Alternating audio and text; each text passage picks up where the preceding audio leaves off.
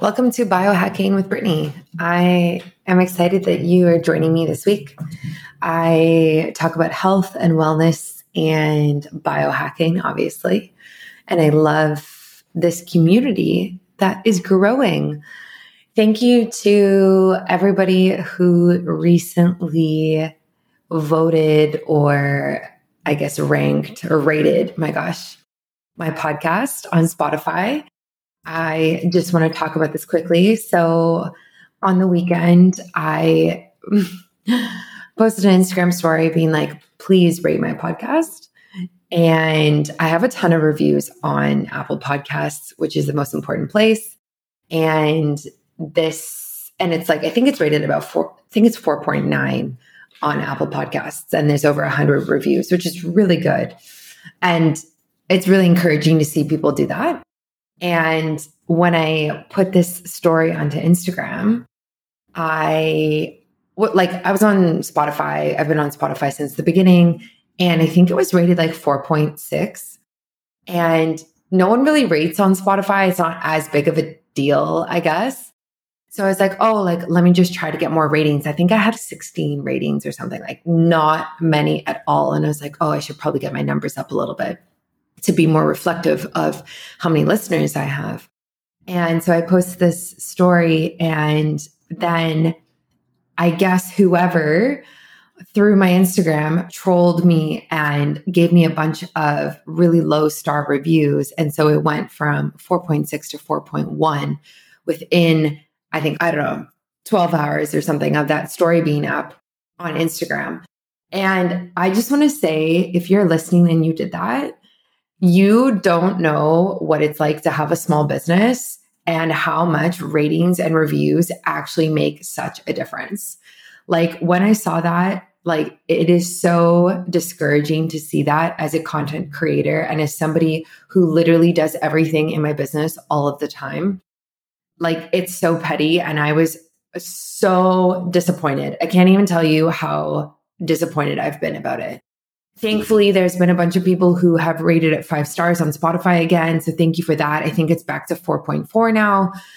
If you're listening and you want to support the show, seriously, it takes 3 seconds. You just whip out your phone, you open Spotify, you type in Biohacking with Brittany, and you rate it 5 stars. There's no reviews. You can't type anything. It's only a rating on stars. But I just want to say, it is so difficult to have a small business. It is so difficult. The amount of work that I have put in to be here right now today is years of consistently posting and years of barely getting paid anything. And to be at a point now where I have momentum and I actually can make a living off of doing this, and then to just have people on the internet just shit on you essentially and not care really sucks.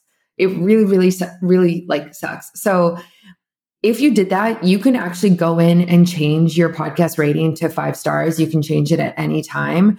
Please do that. If you want to rate my show, I would really appreciate that. And that is all I have to say about that. I'm really disappointed and I hope it gets better. That's all I have to say. I'm letting it go. Emotionally, I'm not going to let it bug me anymore. It's hard when you are a content creator, and in general, it's really just difficult. You put so much time and effort into creating things, whether it's a video or a YouTube video or an interview or a blog article or a newsletter. And sometimes things just do so badly, they flop. And I have been feeling so discouraged lately. And it's been really hard. So yesterday when all of that happened at the end of the week, I was like, F this, I'm done. I need a vacation. And I think the other thing too is when you're an entrepreneur and you're running your own business, it's just you basically, right? As a content creator, maybe you have some contractors, sure, but it's just you. So you don't really answer to anybody. You only answer to yourself, and you kind of answer to the platform that you have.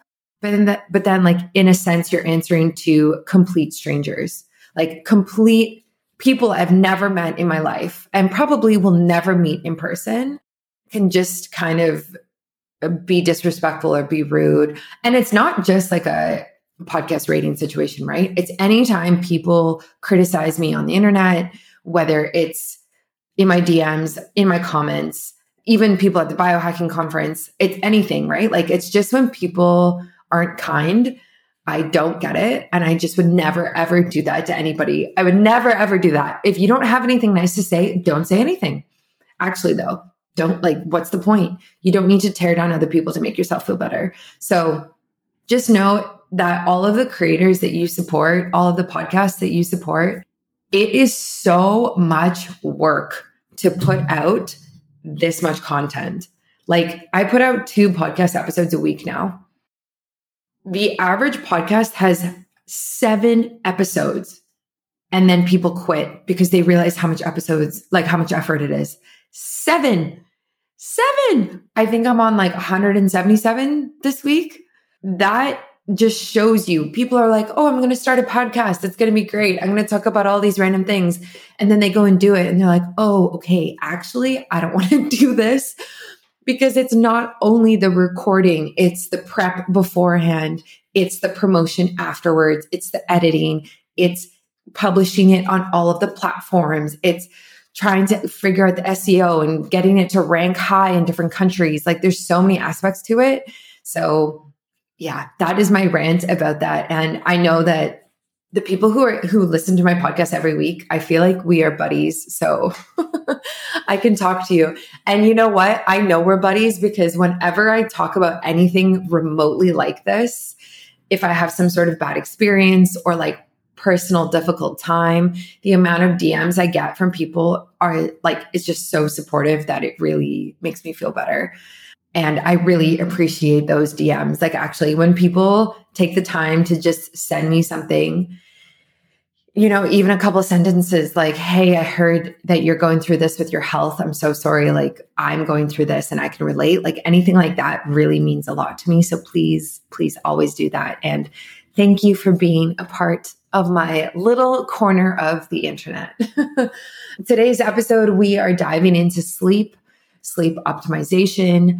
And I kind of talk about this on the show, but I spent 2019 basically optimizing my sleep. And it was the year that I got my Aura ring. And it really just opened my eyes to how things can really impact your sleep and how I was sleeping. So I realized, I was waking up so many times throughout the night and getting up to go to the bathroom and all these different things. And it was incredible. So it was incredible to actually figure out how to fix that.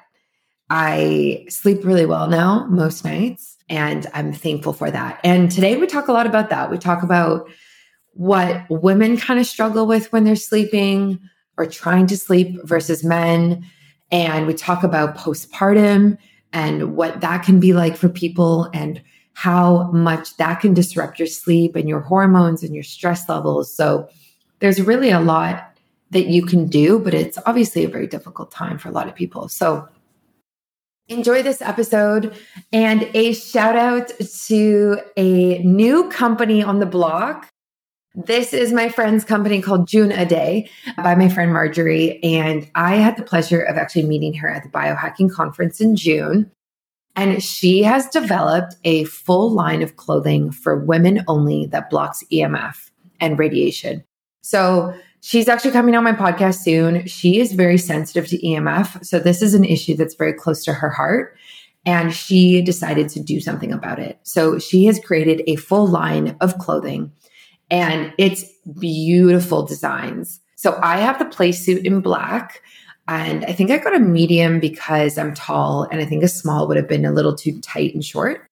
And I love it. Every single time I wear it anywhere, I get compliments because it's such a modern design. It's so cute, and it blocks EMF.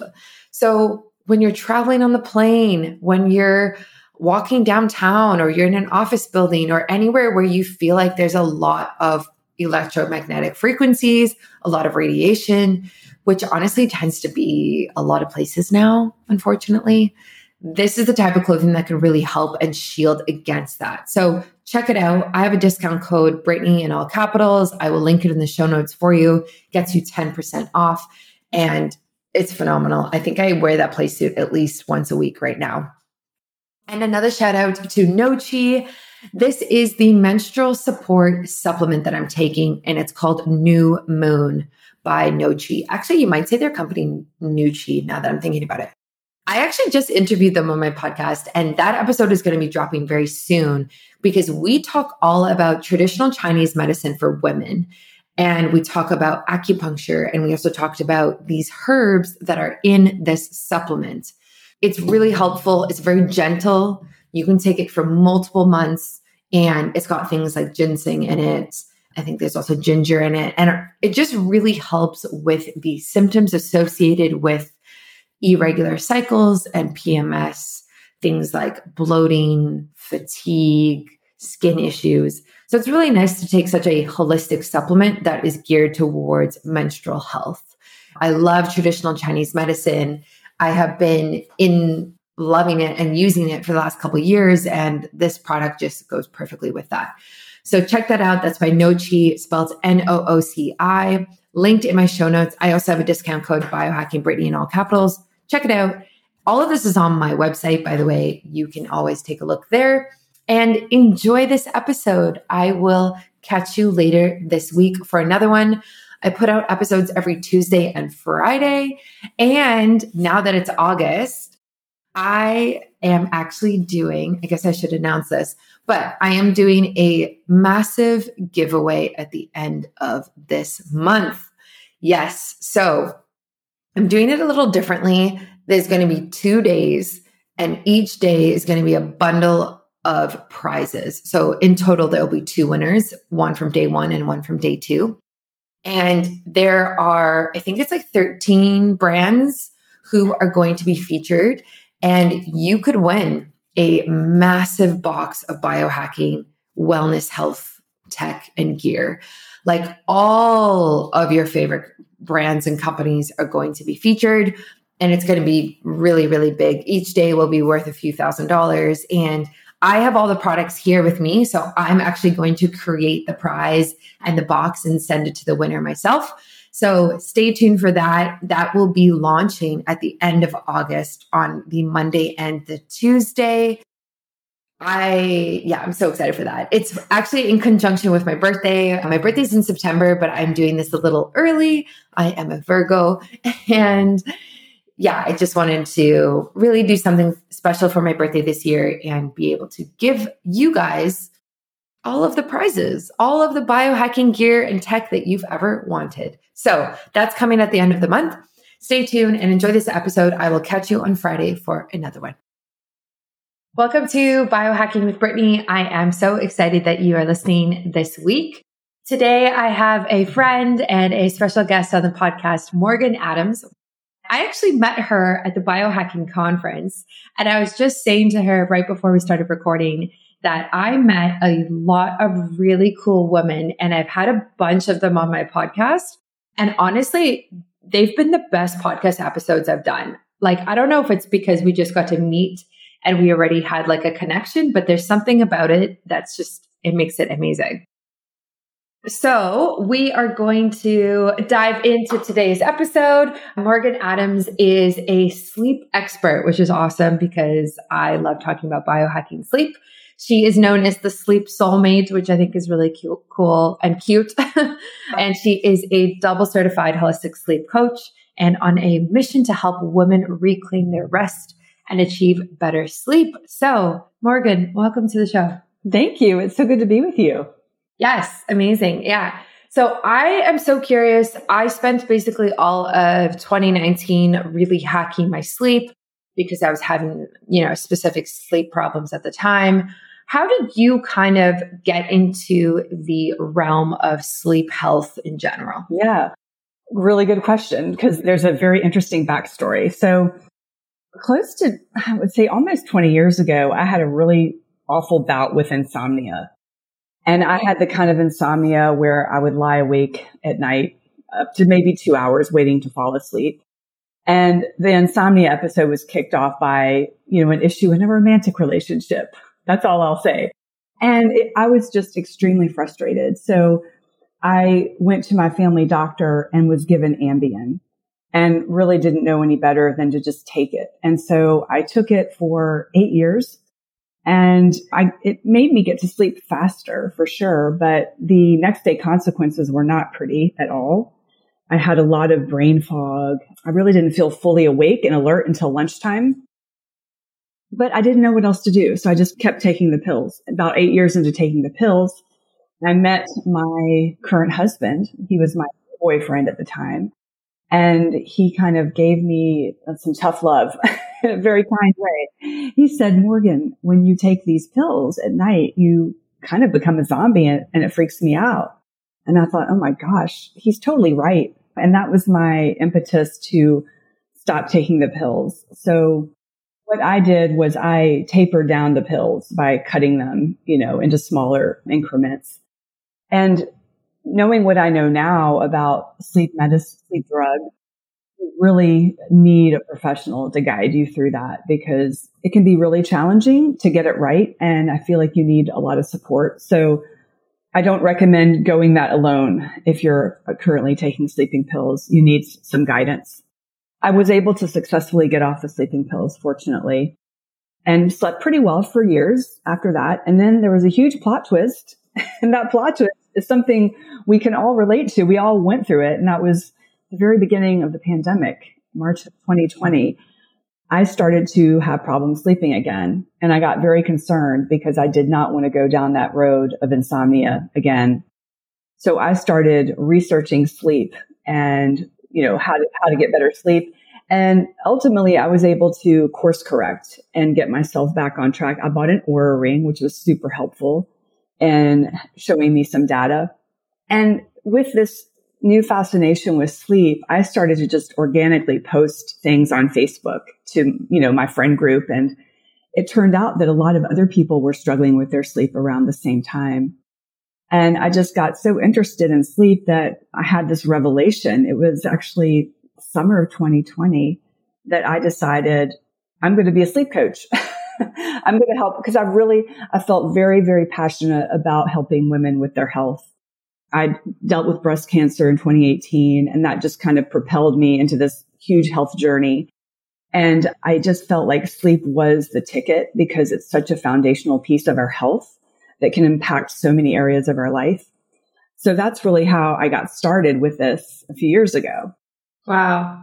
Yeah, I love that. That's such a unique story. And I bet you there's a bunch of people who could relate about going through sleep problems during COVID, especially in the beginning, when it was like, I just remember feeling like everything was so unknown and there were so many questions and so little answers. And yeah, the amount of stress, and also just like the amount of people who started drinking more in the beginning and eating more. And I'm sure, as we know, and we can talk about, like, that really can play a role in your sleep. So yeah, I get you on that front. I'm curious, when you work with women, do you see any commonalities amongst women in terms of how, like, kind of the struggles that they have with sleep, like, that are uniquely to women versus maybe what men might deal with? I think probably the biggest issue I see is anxiety and stress that are quite often related to a couple of issues. I actually work a lot with midlife women. So we're talking about some more hormonal challenges. But I would say globally with women, what I see a lot is the stress and anxiety of their lives, because they are taking on so much. Women are often they're caregivers. A lot of the women I work with are in pretty high demanding roles at work. And so all of these stressors and just never having any time to decompress, all of that stress can really pile up at the end of the day and cause some issues sleeping. So I would say that would be the biggest commonality, is the stress and anxiety seems to kind of run parallel with most of the clients that I work with. Yeah, that makes a lot of sense. Do you find that women are typically more light sleepers and men are typically more deep, like, sleepers? Does that make sense? I would say that can be the case for a lot of my clients. Okay. I mean, I know that in my own marriage, my husbands can sleep through pretty much through anything. Yeah. And I have a lot of clients who kind of mirror that. Like the women will wake up pretty easily. And there's probably research on this that would be interesting to delve into, but it could go back to just having children. A lot of women who've had children will say to me, and I haven't had children, but they will say that once they had children, they would wake up, because they would hear the baby, right?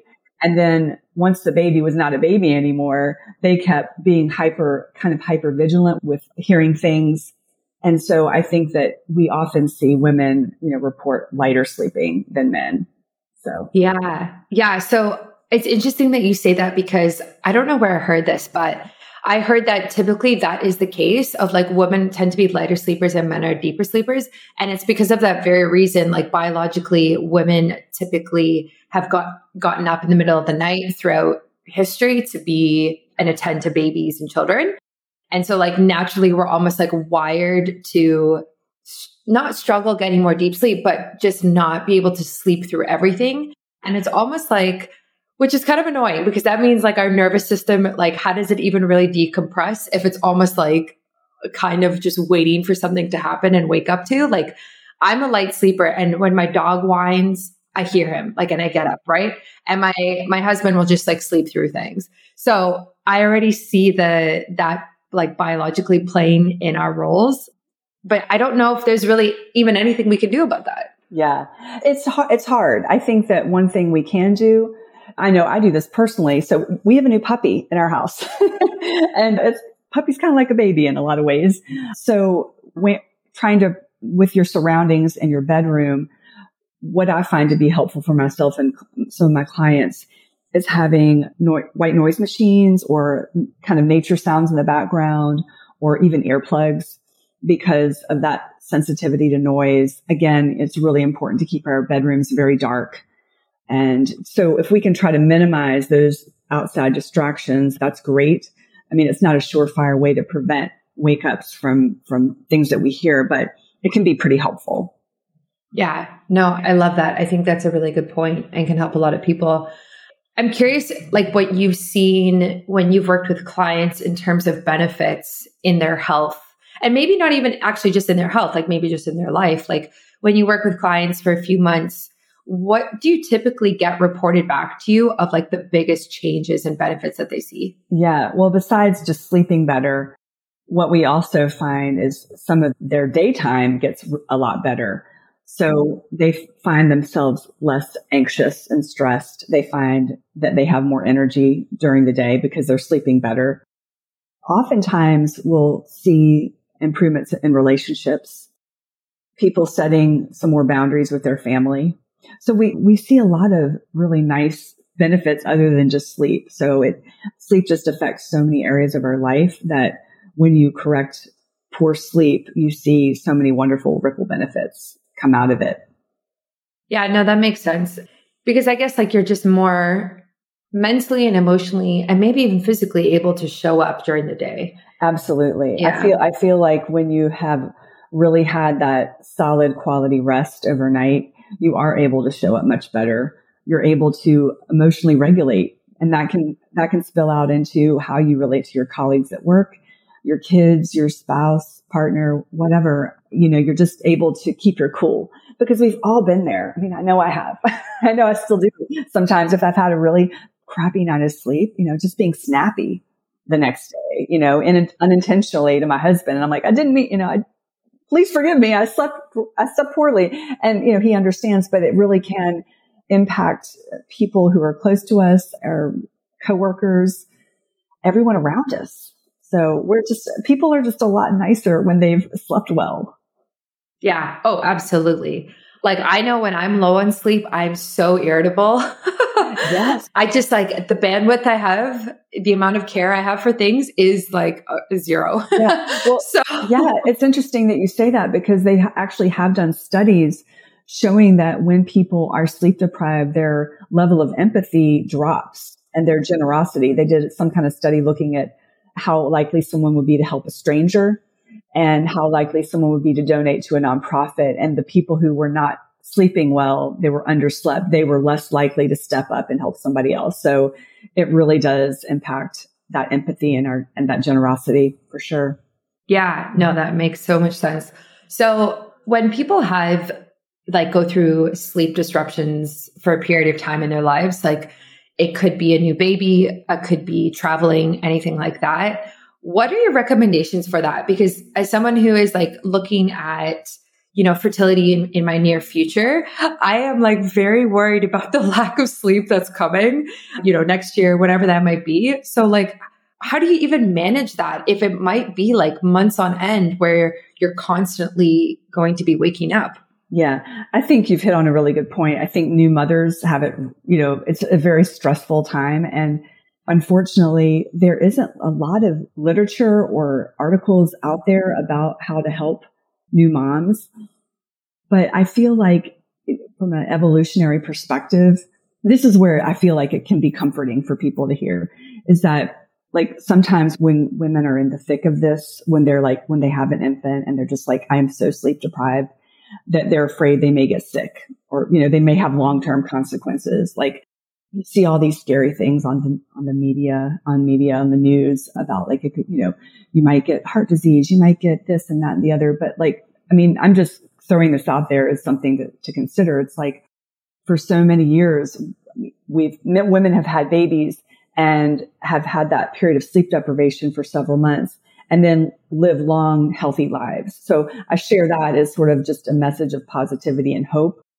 And when you're in the thick of it, it can be very, very daunting because like we said before, it really messes with your mood and your emotional regulation and just increases your stress. So I would say that, one way to really cope with that sleep loss would be trying to use the natural daylight to your advantage. So if we're able to get outside as much as possible, especially in the early morning when the sun is rising, and really harnessing the energizing powers of sunlight, because we know that the sunlight really can boost our mood and our energy. So that's something that's accessible to, most of us. Some people have more challenges depending on where they live. But like if you're a new mom, taking your baby out in the stroller for multiple walks a day, because I think what a lot of people don't realize is we need to develop their circadian rhythm too, the babies. So we don't want to, I think a lot of moms, when they're new moms, tend to stay inside a lot, taking care of the baby.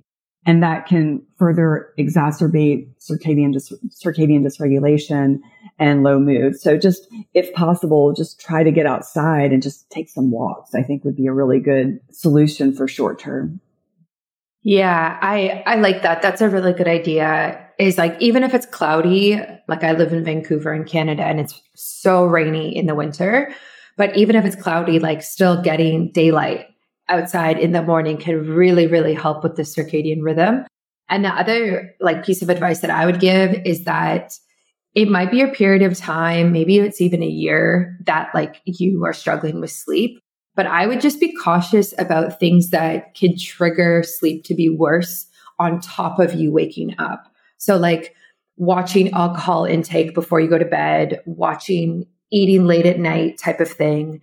And then I'm sure is like you educate everyone on is like really, really like biohacking or whatever you want to call it, your room so that you can fall asleep as quickly as you can, right? So white noise, very dark, cold temperature, like that type of thing. So we can just like, it's still going to happen. You're still going to wake up, but like, let's just make it as least problematic as we can, I guess. Yeah, you're making really good points. I feel like it goes down to setting yourself up for as much success as possible, putting all those things in place, just setting up your environment, watching your alcohol intake, eating dinner on the earlier side if you can. And then another thing that just came to mind is more of a sociological type of solution, and that is asking for help, whether it's like, depending on your situation, you could have a friend come over to your house and let you nap for like a half hour or so, if you are especially sleep deprived. So really harnessing like the power of your community, because we weren't meant to do this alone. If you look at it in history, babies were raised in environments that were not just a nuclear family. There were grandparents and aunts and uncles in that surrounding home who could step in and help. So we're in a really weird spot because we weren't wired to take care of it all. So I think this just goes back to women, advocating for themselves and asking for help in whatever way that may be, from the spouse, a partner, or relatives, neighbors. And you can do a trade too. So like you can say, hey, I'll help you out at some point. If you can come in and rescue me and let me take a nap for a half hour. Yeah, I think that's such a good point. Hopefully people have some sort of support system, but obviously that's not the case for everyone. There's a ton of single moms out there who don't really have people. And that's really sad and really hard. And kudos to them for doing it, because wow, I couldn't imagine. Yeah. And so I think that's right. And like leaning on a friend, getting a babysitter and sleeping in your car. No, I'm kidding. But that's probably what I would do if I could. But yeah, it's like just prioritizing sleep and trying to fit it in. But I also don't feel fully qualified to even make recommendations on this because I don't have a kid. And it's probably so much easier for me to sit here and be like, oh, just do this without actually experiencing it. So, yeah. Well, it's a huge challenge among so many women. And like I said earlier, there's not enough resources out there. There are not enough professionals helping women. It can even boil down to policies, that come down from above from our workplaces, or we just don't have a lot of support is the bottom line. So these issues really, I think, should be addressed at more of a macro level, right? I think, and then it'll trickle down to the more micro level. So we could get pretty deep on this if we talked about it a lot, but that's kind of my take on it. Yeah, I think that's a good point as well. It takes a village, but a lot of the way society is set up in North America now, it doesn't reflect that anymore. And I think women feel the brunt of that, unfortunately, like new moms. And yeah, like you said, it's like, this is like a systemic issue. It's not a you issue, right? Like it's not your fault. And I hope a lot of women kind of almost get comfort in that, but yeah, it's complicated. What I also think is interesting on the flip side is like, there tends to be this notion that like sleep deprivation is like a badge of honor in certain professions and industries. Like, oh, I worked 14 hours, I slept 5 hours or whatever it is.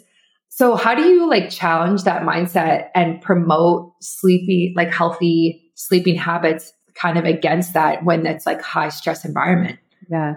It's interesting you brought that up because, what I like to say, like I kind of consider myself like a sleep PR agent, but I think that we need more sleep PR agents out there. I use LinkedIn a lot as a platform to get the message out. And I do sort of follow the sleep hashtag. So I can kind of see what conversations people are having about sleep. And it's really fascinating. Most of the posts are pro sleep. They're pro the message we're sharing here about investing in your sleep. You're investing in your productivity, the next day's work. But I saw a post last week by somebody. It wasn't anybody, big. It was just like a random Joe, wherever.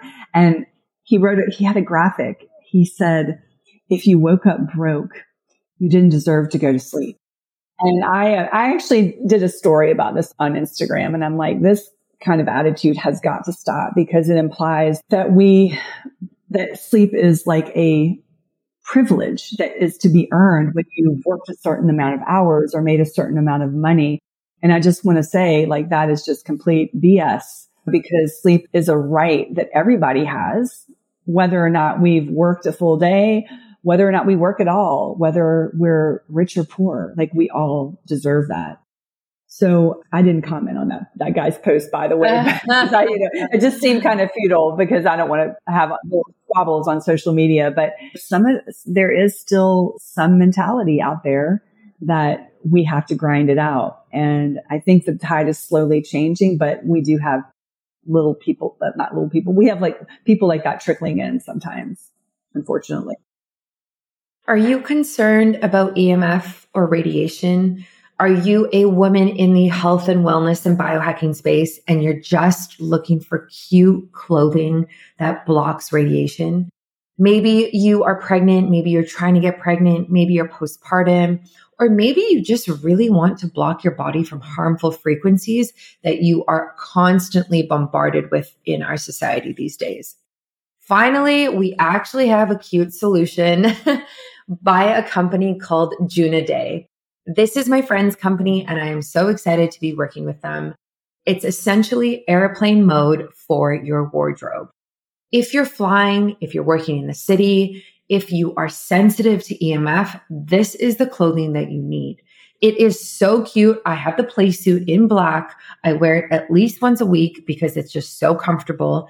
And it just blocks all of the 5G that's around me, the Wi-Fi, everything else that we're constantly exposed to. As somebody who is on her preconception journey, soon to be fertility journey, it's really important for me to block my, to be honest, my ovaries from this type of thing. I want to protect my mitochondria. I want to protect my body in general from all of the frequencies. So this is what I'm wearing. And if you are sensitive in any way or worried in any way about EMF, you need this. Check out Day. They have a bunch of different really, really cute designs. So they have a belly band, which is if you're pregnant, you can just wear it underneath your clothing. They have a unitard, which is cute. They also have maternity legging. They have a play suit, which is what I have. And then they also have a bodysuit, which I kind of want as well, because you can wear it under anything, made for all day wear. This clothing is so adorable. Definitely check it out. Buy Day. Use my discount code Brittany in all capitals. It will get you 10% off. And please tag me if you wear this, because someone tagged me the other day. She's pregnant. She's wearing the play suit and it was so cute. I was so happy for her. So tag me if you wear it. I want to see it. And I'm just so happy and excited that we have another female founded company and brand in the biohacking space. It's so needed. So please go support this company, Day. Yeah, I think like there's a love for hustle culture. And I think it's getting better. I think people have realized like how toxic it can be. But at the same, it's hard because at the same time, like the economy is really tough right now. And a lot of people have like a full-time job and have a side hustle and they're just trying to make ends meet and trying to advance their careers. And a lot of the time, the sacrifice is time. And that edges into our sleep. But at the end of the day, like literally at the end of the day, we should be sleeping. But like we sleep a third of our lives. Like that's insane. And if we don't prioritize that, it's like, what are you doing? Like that is so important for us to be able to show up for the other 2/3 of it. And people who aren't in the health world or aren't into any of this, like they kind of just don't really realize how important sleep is. Right.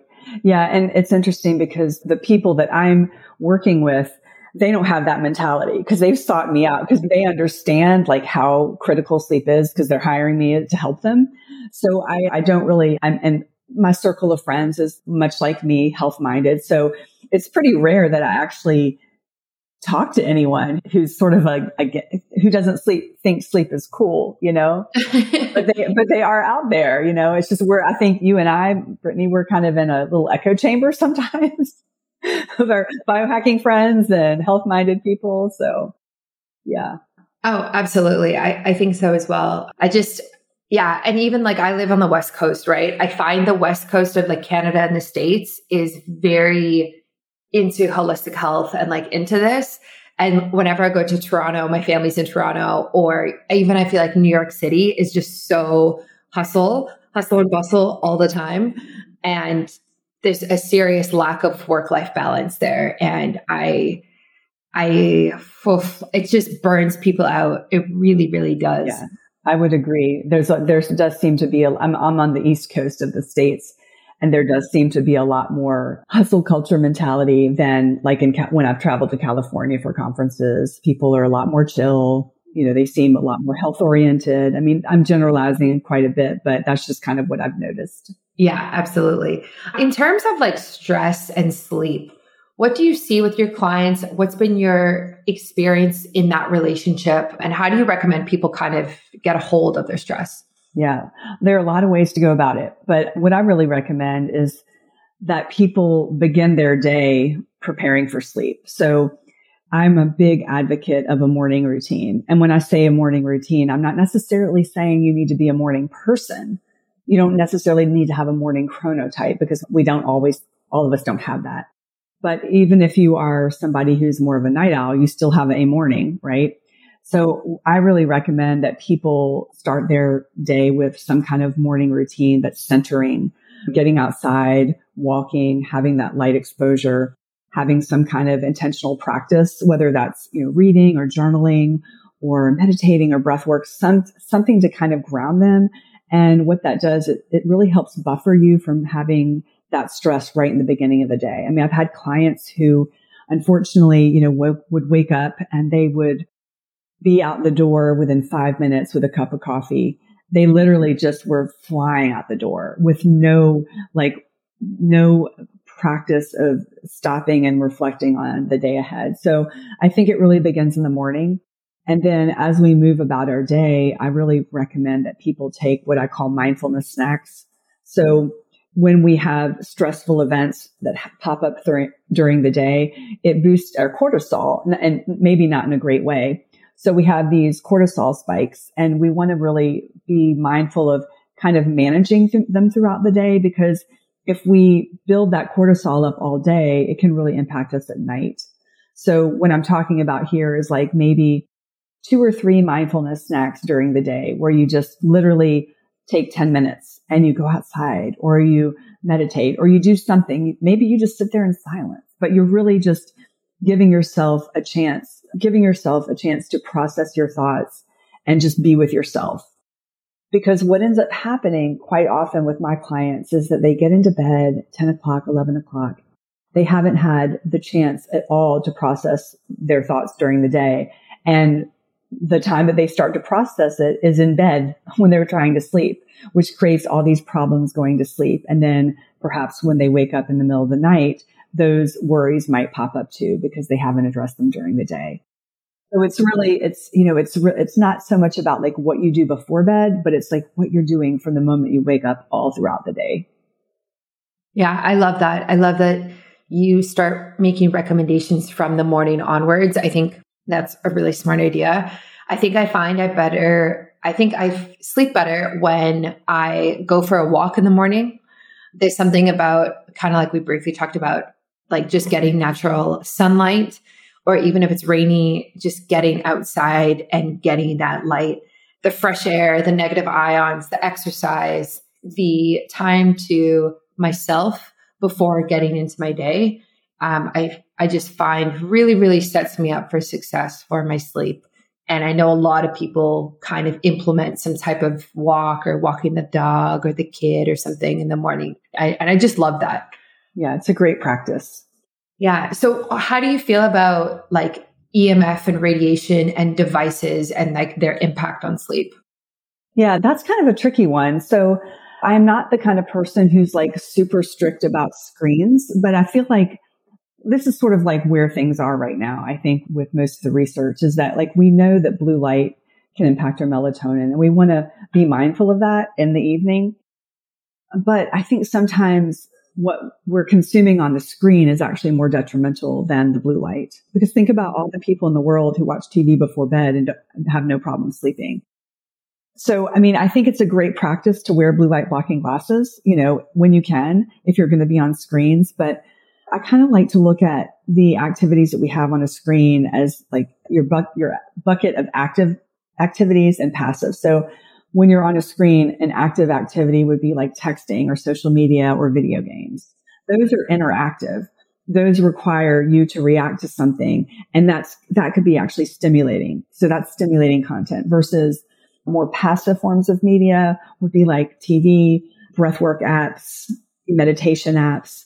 And, it's really interesting, Brittany, is people crack up because I say very just outright, my evening routine is watching TV. They're like, what? You're a sleep coach.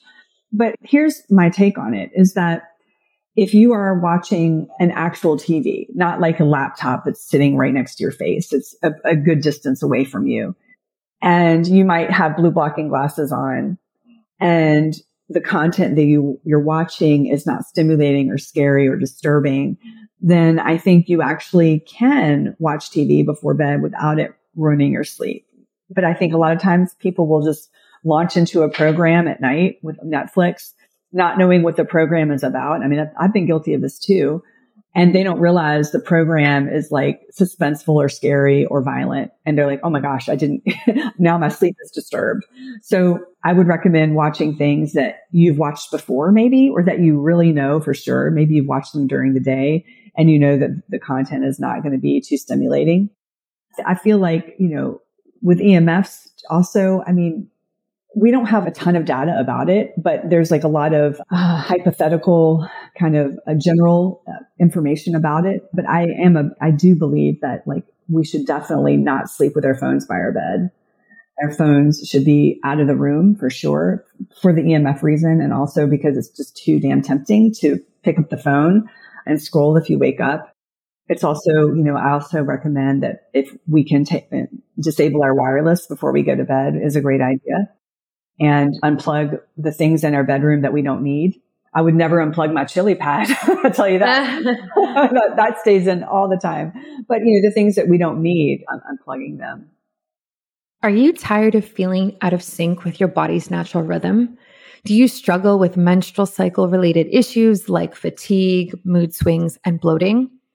If you're looking to optimize your health and well-being, look no further than the Ebb and Flow Cycle Guide. This comprehensive guide is designed to help you better understand and work with your menstrual cycle so you can improve your energy levels, reduce PMS symptoms, and gain a deeper understanding of your body.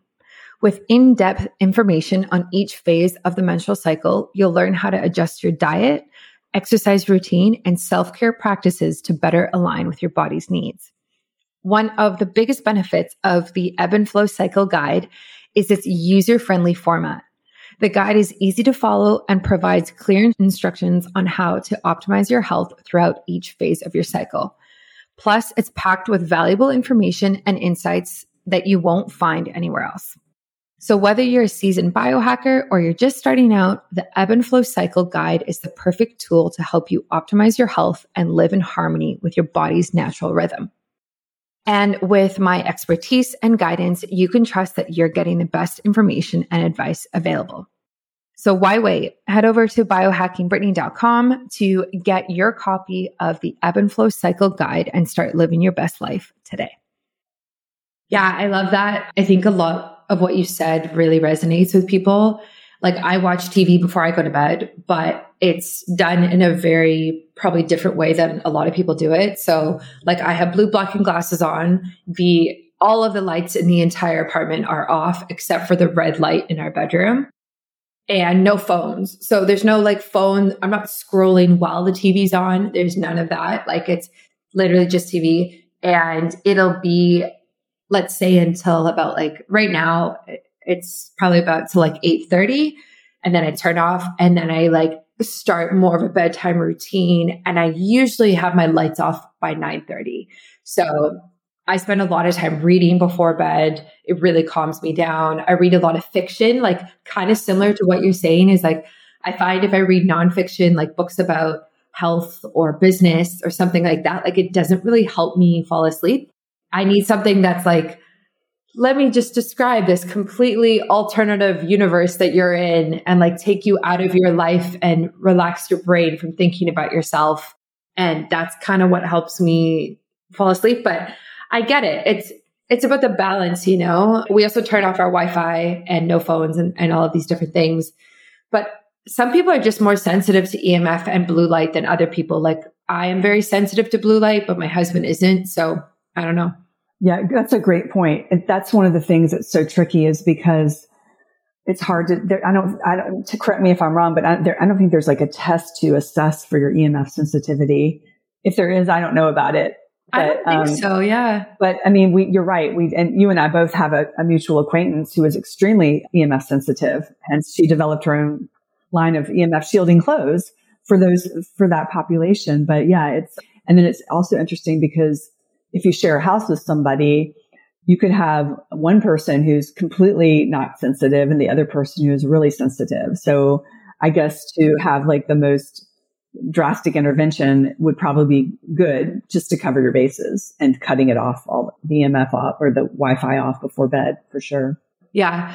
Yeah. I love what you're saying. And just to plug that line, it's called Juna Day. And that is a good friend of mine. I will link it in the show notes. I have a discount code if people want. I always try to promo her because you know what? There are like no female lines of clothing for EMF that are actually cute. And her clothing is so cute. I wore the play suit yesterday.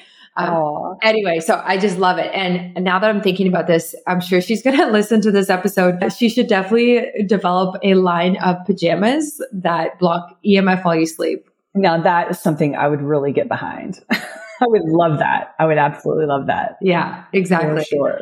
Yeah. So I don't know of any test that really looks at EMF either. In terms of blue light, the only thing that I have heard and read about is that people with certain eye colors are actually more sensitive to blue light than others. And the lighter your eyes are, like the more sensitive they are to blue light. So for people who have like blue eyes like myself, like I really, really feel it. Whereas people who have darker eyes typically don't. And I don't know a lot about the structure of the eyes and like the cells that are related to that, but I'm sure there's like more information out there for people to find. Well, yeah, that's a really good point. I also heard that the thickness of your eyelid can impact your sensitivity. Oh. So that's something that like I never thought about until I heard it recently. Yeah. Wow. So how do you measure that, right? Yeah. You don't know. I mean, we can look at the color of your eyes, but how do we know the thickness of your eyelids? Yeah. Right? Yeah. I guess if you naturally have thinner skin, but then that gets into the question of your skin gets thinner typically as you get older. So like, do you become more sensitive to blue light as you get older? Great question. Oh, you're digging deep. I don't know. I think a research project is on the cards for you. Yeah, maybe. Yeah. And then obviously that would mean that like babies and kids are less sensitive. So that's super interesting now. I'm thinking this through, but I know, speaking of age-related health issues, I know that some people kind of feel like as they get older, they struggle with sleep more. Do you find that in your practice, or do you think it's kind of like all across the board? 100%. I find that, well, we know the data shows us that as we get older, we get less deep sleep. Our sleep becomes more fragmented.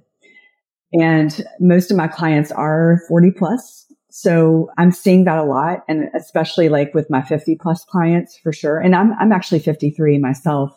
So I've actually started to notice changes in my sleep, which is kind of ironic, right? But I think once you realize that a natural part of aging is having changes in your sleep architecture, I think it can help normalize it. I mean, I'm not saying that you should accept bad sleep, but I feel like there's a point at which you just say, I'm aging, something's changed. You know, how can we work with this in the best way possible? So it's true for men and women, but I think women, and here's a whole other layer of issues, is the hormonal changes. The declining estrogen and progesterone really can impact our sleep. I'm facing that right now, and a lot of my clients are as well.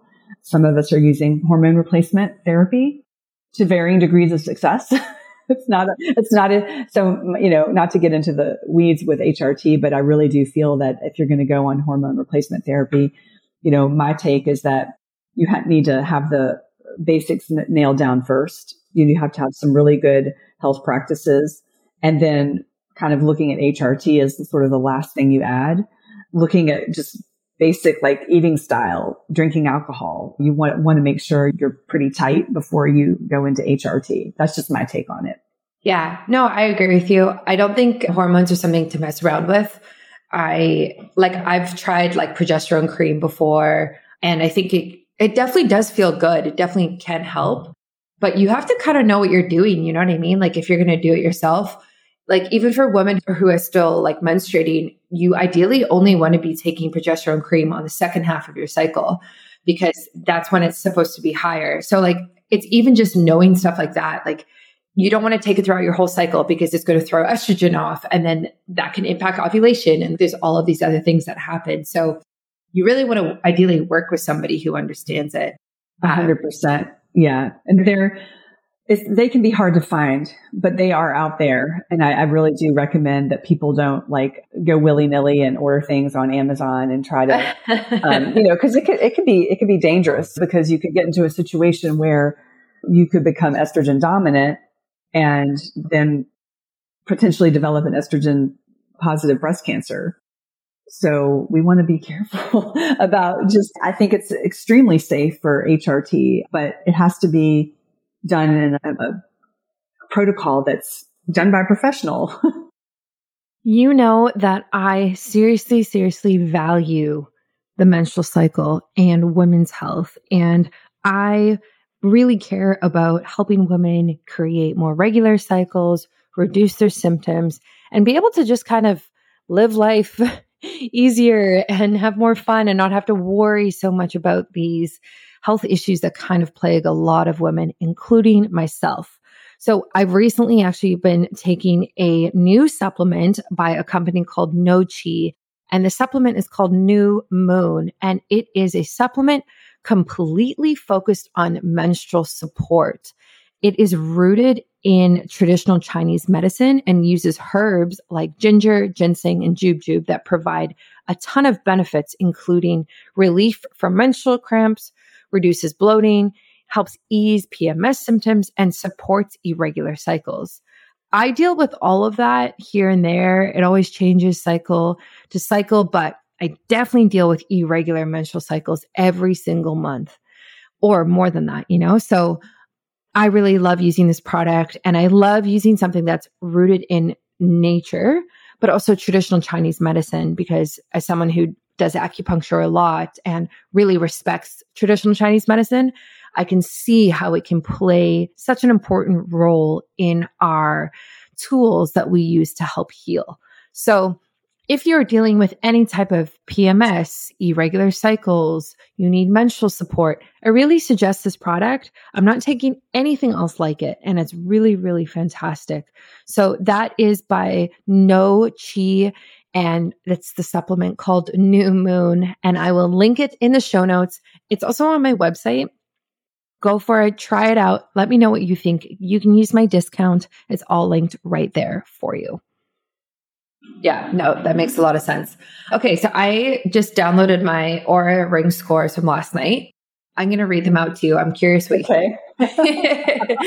So I should say, let me preface this with, not last night, the night before, I slept really badly and I woke up at 3:30 with pain in my abdomen, whole another story, and I got out of bed. So that night I slept for 5 hours, okay, which is very abnormal. So last night, my body, I can tell by these scores, I was very tired and it was making up for it. So let me read this to you. Okay. So time in bed, 9 hours and 10 minutes, total sleep, 8:51. Efficiency was 97%. Restfulness was optimal. REM sleep was 2 hours and 29 minutes, which was 28%. Deep sleep was 1 hour and 42 minutes, which was 19%. My latency was 3 minutes and my timing was optimal. What do you think? Wow. Okay. So you're reading me the scores on the night after the sleep deprivation night. Okay. Yeah. That's actually what normally happens, is that when we've had sleep deprivation for a night or two, we just go hard the next night. I mean, we really see boost in deep sleep, REM. Obviously, your latency was very low because you were sleep deprived, so you went out very quickly. Yeah, that seems very typical of a sleep score of somebody who had been deprived of sleep. So I'm glad you had a restorative night to make up for that bad night. Yeah. So my sleep score was 94. But let me read you the night, like 2 nights ago. So this is more of like a average situation for me. So, okay, this one was actually, okay, we'll do this one. So this was on Tuesday. So Monday night this week. Time in bed, 8:17. Total sleep was 7:48. Sleep efficiency was 94%. Okay. So I read that. REM sleep was 1 hour and 36 minutes. So it's 21%. My deep sleep was 1 hour and 20 minutes and it was 17%. My latency was 8 minutes. So I guess my question is like, what percentage do you want REM and deep sleep to be at ideally? Yeah. So ideally REM would be about 20 to 25%, right? And then deep would be more like 15 to 20. But here's the caveat. We know that the sleep trackers aren't super accurate at measuring staging. So we want to be mindful and not freak out if we see lower than that. I think really my best advice for anyone wearing a sleep tracker is to pay attention to how you feel in the morning versus what the score says, because a lot of my clients come to me with a lot of anxiety about their sleep. And sometimes we find that wearing a tracker to monitor their sleep makes them more anxious. So that's something to keep in mind. One thing you can do for a situation like that is to wear your Aura Ring and then look at the data once a week, so that you kind of you're kind of standing back from it a little bit rather than examining it like the eagle eye view. It gives you just a little bit more perspective, I think, than when you're looking at it every single day. Yeah, I found that I went through a phase of that last year. I took about a month off from looking at all my data because I found that I was getting so nitty gritty and I would over exercise and then my scores would be terrible and I would still want to exercise. So it was like this whole thing of how do I get good scores, but also keep this fitness routine I wanted to keep. And it was too stressful. So I just put it onto, I think it's airplane mode or something, but it still collects the data for 6 weeks as long as it's charged. And then I looked at it and it was a very helpful break for me. Yeah, that's a really good example of what a use case for a break would be. So I'm glad you did that. Yeah. Do you use the Aura Ring or do you use a different one? I do use the Aura Ring. I bought the Aura Ring right when COVID started as one of the ways to kind of get things back on track. And I find it fascinating to look at the data over a long stretch of time. I'm looking at three years plus tracking. So I sometimes will just look at that longitudinal data, three plus years and go, this is interesting. My sleep has definitely improved, but over the past couple months, we're seeing some decline in the deep sleep, more early morning wakenings. That's very typical with perimenopausal women. So I'm not freaking out, because I know what to expect. And I'm trying to manage it in the best way I can, but it can be a little bit of a challenge at times. So I think it's good to know going in what the expectations are. Yeah, I love that a lot. I think it's interesting. So I've had mine since 2019, similar to you. And it's really interesting looking back at the data. Even the information on heart health, I find is really fantastic and helpful. And actually I think I've said this before, but getting the Aura Ring was one of the biggest things in my life to happen that has moved me away from drinking alcohol because yes, I had no idea how much it was impacting me until I got it and I saw my HRV and my heart rate on nights when I would drink alcohol. And I was like, oh, this is not good. Yes, I've experienced the same thing. And it has actually helped me to decrease my alcohol intake because I don't like to see that data. I don't like to feel bad in the morning either. Yeah. Yeah. No I don't kidding. like either of those things. But sometimes when you see the objective data, it's enough of a push to change your behavior. Now, some people don't care. Some people are whatever, but you and I I guess we're kind of wired the same way in that we see the data and we make some changes. Oh yeah, there's no way that I could not care. Yeah.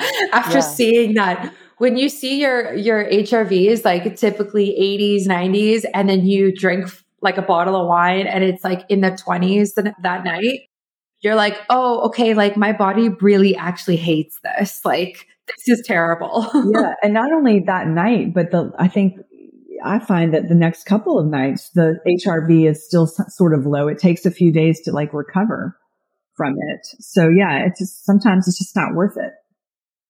It would also be interesting to analyze your data and see if there's any trends throughout the seasons.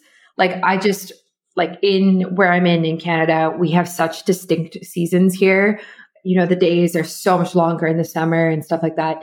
And yeah, so I just wonder if my sleep is actually better in the winter because it's darker at 5 p.m. and there's less light and all of this type of thing. I don't know. Yeah. I mean, I think what you said could possibly mean that your sleep is better in the winter. I think there are quite a few people who sleep better in the winter than the summer because you've got more daylight. You're socializing more. It's hotter. So I think probably I would say most people sleep better in the winter, but that would be a fascinating thing to look at. I mean, to track and see seasonality, how things shape out. Yeah. I guess that makes sense too, though. Like a lot of species like hibernate during the winter and they expend less energy and that type of thing. In the summer, I'm definitely doing way more. I'm out way more. I typically drink a lot more in the summer too.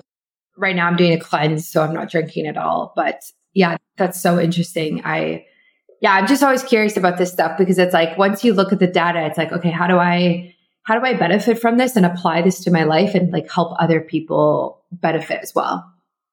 Do you recommend your clients get Oura rings or like an Apple Watch or something to help? It really depends on the client. So it depends on how anxious they are, really. That's like my main litmus test. And I really talk to them about it. There are certain clients, interestingly, so some clients come to me and they say, Morgan, I'm getting 3 hours of sleep. And they don't have a tracker. They're just saying, I either get no sleep or I'm only getting 3 hours of sleep. And usually what's going on in that situation is something called paradoxical insomnia, where you're actually sleeping, but your brain isn't registering that you're asleep in the light phases. And so in those situations, it can be actually helpful for them to have an Oura because what they'll see that they got like 6 hours when they thought they got 3. So it's actually a relief to some of those people to see, oh my God, I actually slept. The thing is their brain didn't register they slept, right? Which is really hard on them, right? And the next day. So those people are like a minute section of, a minute part of my practice. But then we've got the people who are really anxious and worriers. And so for them, I have to get to know them a little bit. And then we have a discussion and some are like, yeah, I think I can handle this. And some are like, no, I don't think it's going to be good for me. So it's a really interesting discussion to have. Some people it's really such a personal decision. I don't want anyone to ever feel like they have to get a tracker to work with me. But if they want to wear one, then I can definitely help them out with it. Yeah. No, that's good. I think it's good to like leave it up to the people and let them decide because yeah, like you said, like some people benefit and some people don't. And it's too overwhelming. It's too restrictive. It's just too much data for them. And then you get like people who are into biohacking who are like, yeah, of course I have an Oura ring. What do you mean? We're just so keen on it. Right. So it really depends. But this has been so great. If people want to optimize their sleep with you, how can they do that and how can they connect with you? Yes. Well, they can hop on my website, which is morganadamswellness.com. I have a free mini course on evening and morning routines. And I also offer something called a sleep clarity call. So if you're really struggling with your sleep or you want to optimize it, what you do is you just hop on a call with me and I help you kind of get some more clarity about your sleep issues and help you devise a couple of like easy strategies to get yourself back on track. So I love to connect with people on Instagram as well. My handle is morganadams.wellness. I do a lot of, content there. And love to chat with people. So reach out and let's talk about your sleep. I love that. I will definitely put that in the show notes and the website. Thank you so much for your time and coming on this podcast. This was awesome. And I know my audience will benefit a lot from it. Thanks for having me, Brittany. Thanks for listening to another episode of Biohacking with Brittany. If you're interested in finding the show notes or the sponsors for this episode, you can do so on my website, which is biohackingbrittany.com. Remember to follow me on Instagram where I'm most active. My handle is @biohackingbrittany. And if you're interested in working together and you want to email me directly, you can do that. My email is info@biohackingbrittany.com. And I look forward to hearing from you and having you tune in next week.